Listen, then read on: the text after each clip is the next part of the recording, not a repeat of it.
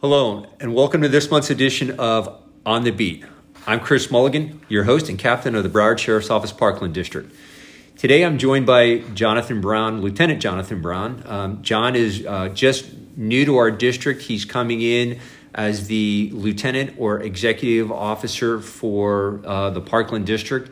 And I wanted to take this opportunity to welcome John into the district and give you, the residents, an opportunity to meet John as well. So, John, why don't we begin by telling us what the lieutenant or the executive officer does in a district? Well, the lieutenant runs the day-to-day operations. He monitors all the calls for service to make sure that they are being dealt with appropriately. They monitor and run the criminal investigations division to make sure that the cases are being investigated thoroughly. We monitor all the schedules and make sure that everybody's, lined up to work when they're supposed to work. The well-being and equipment of the people that work for the district. We make sure that everybody is able to conduct their jobs the best way they can, and basically the day-to-day operations of the district. And obviously I report to the captain and make sure that everything runs smoothly. Yeah, after all of that, people are out there going to be going, what does the captain do? Kind of sum that up a little bit, but you're mostly in charge of the operations, the day-to-day stuff. You deal directly with the detectives, with the supervisors, and then the captain deals more with the administrative side of things, right? Correct.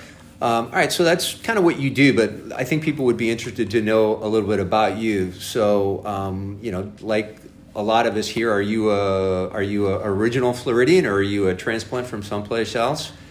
Well, I've lived here a little over 20 years, but I'm originally from Northeast Ohio, the Youngstown area. It's where I grew up. A lot of my family still lives there. After I graduated high school, I joined the United States Navy. I was in the Navy for 8 years. I got out and moved to South Florida, and within months I was hired with the Broward County Sheriff's Office. What'd you do in the Navy? I was a torpedoman for my first couple of years, and then a Master at Arms, which is a police officer. It's an MP with the Navy. And stationed overseas. You kind of got a little bit of your law enforcement experience before you even got here, right? Correct. All right. So what else? Anything else interesting about you? You married, kids? Yes, I'm married. My wife is a stay-at-home wife. We live in Deerfield Beach. I have a 21-year-old son. He's my only child. He is currently overseas in the Marine Corps. Right now, he's halfway into his tour. That's it. So he didn't decide to follow Dad's footsteps and join the Navy. He went to the Marine Corps, huh? Yes, he did. It's a challenge. He wants a challenge. So good on him. So you mentioned that you were a Master at Arms in the Navy. Have you always been interested in law enforcement? Yes, I liked it. I dove in. I worked with the NCIS a little bit on some major cases when I was stationed overseas, and I took a liking to the detective side of it.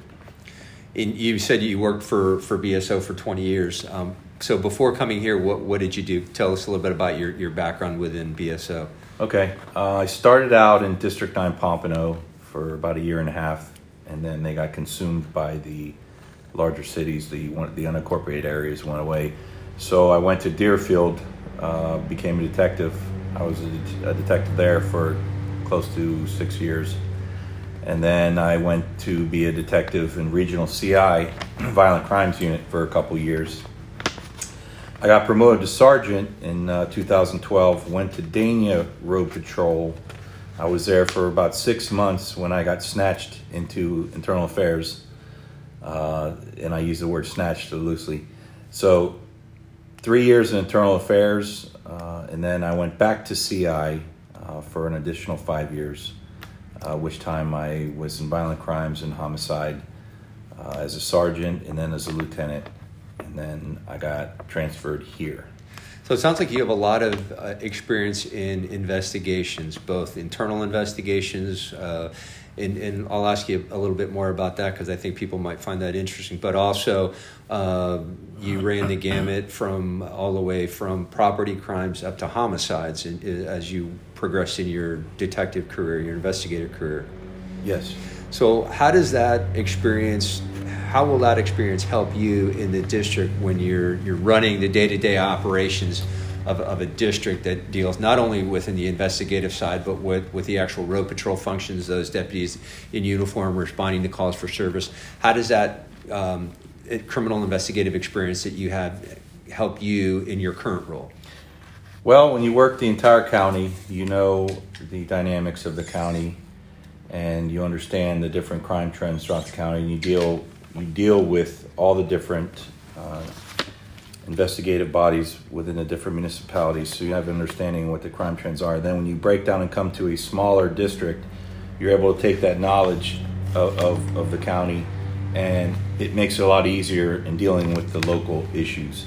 Some of the other things that I can do is there's a lot of different technological advances to fighting crime that can be brought to the district level. Things that we can do, new ways of processing evidence, new ways of submitting evidence and comparing evidence to other jurisdictions and other issues. And, I can bring a little training to the local criminal investigation division here. But most of all, the countywide perspective and the volume of crime that was worked in my previous command allows the lower volume of crime here to be easily managed. So that management experience that you have on such a high level of, say, working when you were the lieutenant in homicide, coming to a place like Parkland where we deal primarily with property crimes, car burglaries, auto thefts, that perspective gives you a little bit more of an idea on how to manage and then look for ways to improve the current processes? Yes. So real quick, just talk a little about your internal affairs and experience. How does that? What does an internal affairs investigator do? Well, basically, internal affairs investigation is an administrative investigation, and any type of issues that the agency is having with its personnel that doesn't rise to the level of a criminal matter would get investigated by internal affairs. So you have a broad perspective of all the high liability issues that this agency deals with, and you have a good broad perspective of all the issues that we have to deal with, period. And you get an opportunity to prevent a lot of big things from happening. I'd venture to guess that would make you guys who do that job pretty much subject matter experts on policy. You guys get pretty familiar with agency policy and those types of things, right? Yes. Yeah. So welcome to Parkland, and I appreciate you taking on this responsibility. What so as we roll into, let's shift gears here for a quick second now, and as we roll into the holiday season, are there any initiatives or what kind of information do you have that we might be able to provide our residents to make them a little bit more safer during this holiday season? Well, some of the things you can do when you go shopping is be very vigilant. When you carry your bags out to your car, take a look around the parking lot, make sure there's nobody watching you, and you can vary your activities when you go home. Basically, when you're driving home, if you see somebody following you, just kind of make a couple extra turns, make it harder. Be careful where you go in regards to if you buy an expensive package from a store. Make sure you don't leave it in your car as you go inside to another store, because you never know who's watching. Somebody might try to break in your car to get that property. It's sad to say, but these things happen.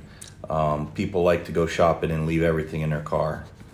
So it's easy. It's a good situational awareness and being mindful of not helping to make yourself a victim by leaving stuff out in open where people might be able to see it. Correct. All right, and one thing I would like to share with residents, we're pretty excited to launch this, but beginning on November 23rd, we will launch Operation Front Porch. And Operation Front Porch is where you as a resident can send a package to the district office, and we will accept that package for you, and we will keep that package until you come and pick it up. The object of the exercise here is if you have something of value that you don't want sitting on your porch, you want to avoid being the victim of a porch pirate, will be the receiving location. So keep an eye on our Nextdoor and Twitter feeds for in the next day or so, and you'll see a flyer going out for Operation Front Porch. Also, as always, if you guys are interested in what's going on with the district, please make sure you're monitoring our Nextdoor and Twitter feeds and passing along our podcast to anybody that you know of that may not be listening to it. So just to close, I want to say happy Thanksgiving to everybody. On behalf of John, myself, and the entire district, we wish all of our residents a happy and safe Thanksgiving. And we'll look forward to talking with you again next month.